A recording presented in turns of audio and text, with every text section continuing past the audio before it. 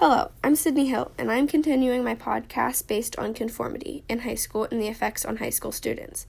Last episode, I talked to a well-known sports kid about how he avoids conformity. Today, I will be talking to Katie, a senior this year, who has often taken the road less traveled and does not conform to what others do.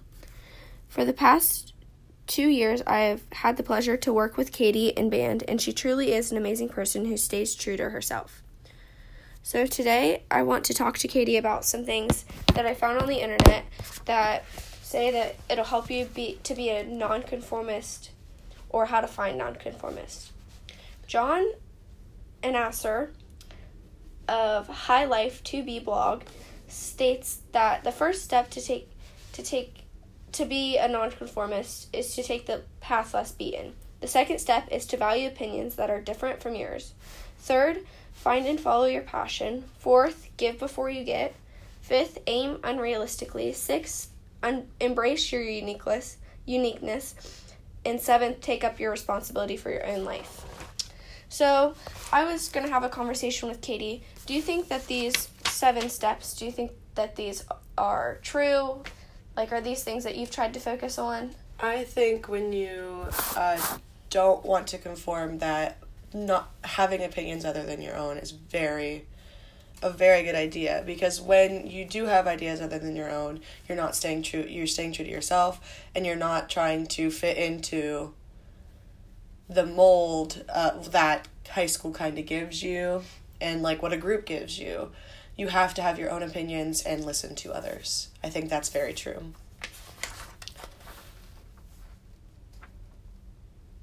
According to these standards, these 7 things, do you believe you're a nonconformist? Oh, 100%. When I walk down the hallways of this high school, I see people that all dress the same and want to look the same for their friends. And I think that to be truly who you are, you can't be someone else, and you can't try to be someone else. So I never try to be anyone. I try to be me and me only, because I can't be anyone else. And if I was anyone else, I'd be scared. Has being a nonconformist, or somebody who doesn't do what the rest of the people in high school do you think it makes was high school an easier, or do you think it made it harder for you? Oh, high school was so easy due to the nonconformity, because then I didn't have to worry about what my friends thought about me. Like, I still take into the consideration their opinions, but then I don't feel that I need to conform to what they want me to be. So it's made it a lot easier for me just loving myself and not letting anyone take that away from me. Do you think it's added any more stress? Like, when you were first starting, like even in elementary or middle school, do you think it made you stressed out to be like, well, I don't really want to be like these people, but I don't really know if this is what I want? Actually it did, because when I would speak up about my opinion, I didn't go to Maysville for my entire career.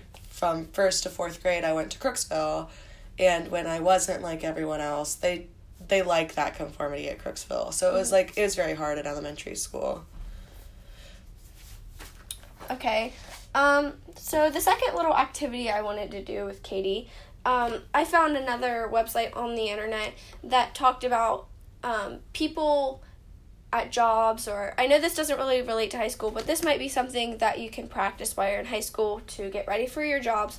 So there's a website talking about how interviewers for different jobs, sometimes they look for nonconformists because they want nonconformists. Do you think that's something that, like, in your profession, I think you said you want to be a music teacher. Mm-hmm. Do you think that's something that the schools would look for? I do believe so, because in every profession, they always look for someone that's going to be a leader.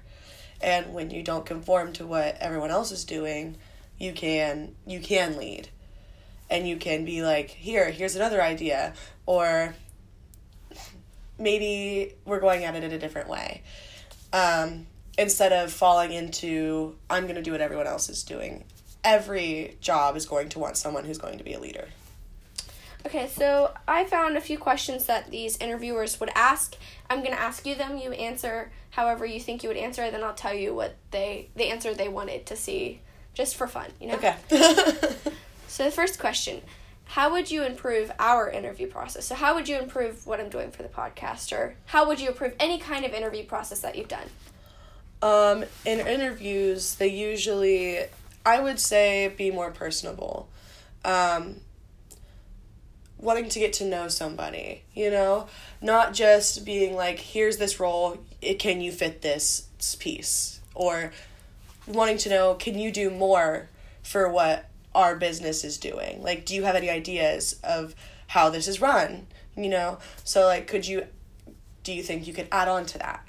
Like adding more questions of what could you do to improve what we're doing here?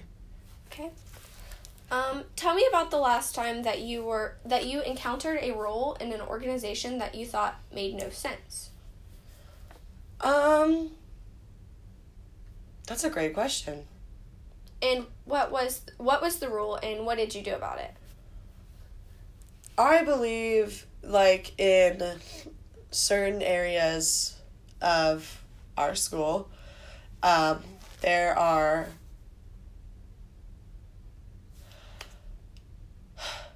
cliques. Mm-hmm. So, I think that is a giant part of our school. Like, that's a big part of our school. I agree. So, when we fall into that role of clique, or, like, being a specific type of person, like, different roles throughout our student body. Like, oh, there's the sporty, popular kids, or there's the weird kids that the sporty, popular kids won't even dare to talk to, I think that should be eliminated. I think that everyone should try to get to know someone who's not like them at all. Do you generally, do you like rules or, laws? Don't run in the... do you like having rules, or do you think that's something... I think having rules is good, but to a point, I think that having too many rules, Like, even in our, dress code, Mm-hmm. Like today, I'm wearing spaghetti straps, so I have to wear this. But my dress is non-revealing at all. Like, it covers everything, but it just shows my shoulders. Like, I think that there's, rules that we could bend a little bit. I know that there needs to be a sense of professionalism, but you can be professional without not showing your shoulders. Like, stuff like that. Mm-hmm. Things that aren't really going to affect the learning process at a school, or, something like... At Walmart, you can only wear a certain type of blue. I know from, you have to wear a certain type of blue. You have to, wear a vest, or you have to wear a certain type of blue. And I think, that takes a lot away from a person, is taking away their creativity. That's a big deal for me. That's why I do my hair crazy colors, so I can feel apart from the crowd, because no one wants to be. I think that's awesome that you have the confidence to do your hair like that, because I know me, I'm doing this project to help myself, because I find myself following the crowd, and I admire how you just have the confidence, and your confidence makes you pull it off, your hair off way more. If you walked around and were all up in a turtle shell with pink hair, that wouldn't be, but your confidence makes you rock your hair. So I think that's awesome. I think that's a big part of nonconformity, is that you have to be confident in your decisions, because if you're not confident in your decisions, you're just going to fall back into that conformity of the crowd, and you don't want that. What are some reasons that someone shouldn't hire you, or why shouldn't I hire you if I were an interviewer? Why shouldn't you hire me? Due to my nonconformity, sometimes I think that things are unreasonable, and I'm not afraid to speak my mind if things are unreasonable. So I will speak up if I think that something is wrong. Okay. So if you were to get the job that you were interviewing for now, in your first few months, what questions would you ask, and to whom would you ask the questions? I would always go to a superior officer and lower level people, because even in lower level, they can tell you more things about your job. I would ask questions such as, are there any things that I should know how this business runs correctly? Like at certain times of day, are there certain things that come around? When do I need to have stuff done? Because sometimes you don't know. Mm-hmm. So, in the morning, what should I do first? where should I go first? Who should I talk to first? Those answers, those questions and who you would ask, that makes sense to me. So now we're just going to go over the answers that they would be looking for to find a nonconformist. You say whether you agree with these answers, you think these are accurate or not. Okay. So for the first one, how would you improve your interview process? A nonconformist would voice their opinion and make changes that fit what they like. And I think that you did that. You said it nicely, but you said what you would feel more comfortable with. And then the second question, tell me about the last time you encountered a rule in an organization that you thought made no sense. You answered that correctly too. They just wanted you to say something, and they wanted to see if you did something about the rule, because the businesses want you to improve them, but they don't also want you to cause a rebellion in their business. So they want someone who will voice their opinions and try to make changes, but also don't go overboard and form a rebellion against and quit or have to get fired because they do something wrong like that. Why shouldn't I hire you? The question was looking for a nonconformist would know some of their flaws or something that would make them sometimes not. And you answered that correctly. You said sometimes nonconformity can be a problem for you because you have your beliefs and your opinions, and they're strong opinions, which makes you a better leader and a better, more confident individual, but sometimes it makes you overly confident, overly, and then the last question in your first few months, who would you ask questions to? They were just looking for that you would ask questions, you would have those questions, and that you wouldn't just go and ask a superior, that you would ask people under you and people who've worked there longer than you, so that you know that they know that you would ask people who are there longer. I wouldn't be going in as a superior. Yeah. So why would I ask a superior who probably has no idea what's going on at the lower level to help me with my job? Yeah. So these questions, just so I can say who these questions were made by Adam Grant and Jessica Stillman. So a few follow-up questions. Imagine you're interviewing for your dream job, so that would be the music teacher. Would you answer these questions the same as you answered them for me? Yes, 100%. Going back to how I am about my opinion, I will always say the same thing.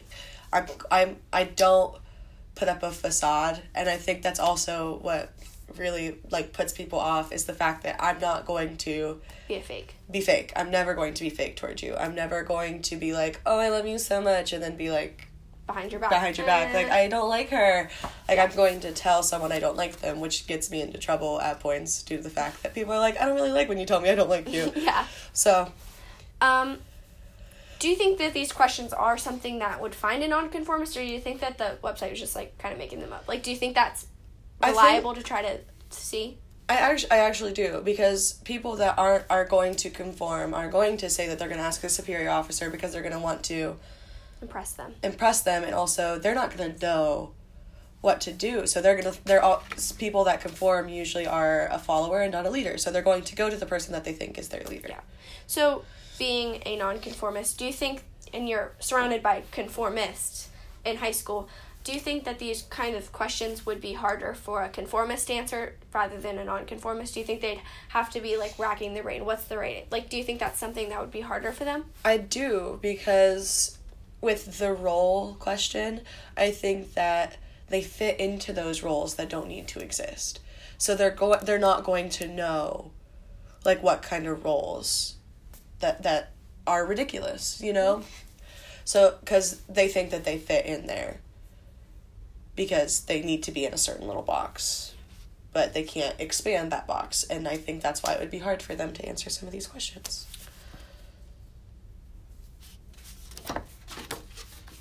So, in the future, you said you wanted to be a teacher. Actually, my next podcast is going to be interviewing teachers, because they're around high school students who are conformists, but they kind of have their teacher cliques, teachers are kind of in a school all the time. So I want to interview them about how the teacher relationships are, in a high school, because they're still in a high school. I mean, when you become a senior, you get closer to your teachers every day. So you see behind that facade that they put up, like, oh, I love everybody. And you see, like, who they don't like and who they wouldn't be friends with if they were in high school, you know? Yeah. And, like, you can see the people that would be conformist in high school because they won't be friends with the small guy. They'll be friends with their own little box and think that everything that they say is right. Mm-hmm.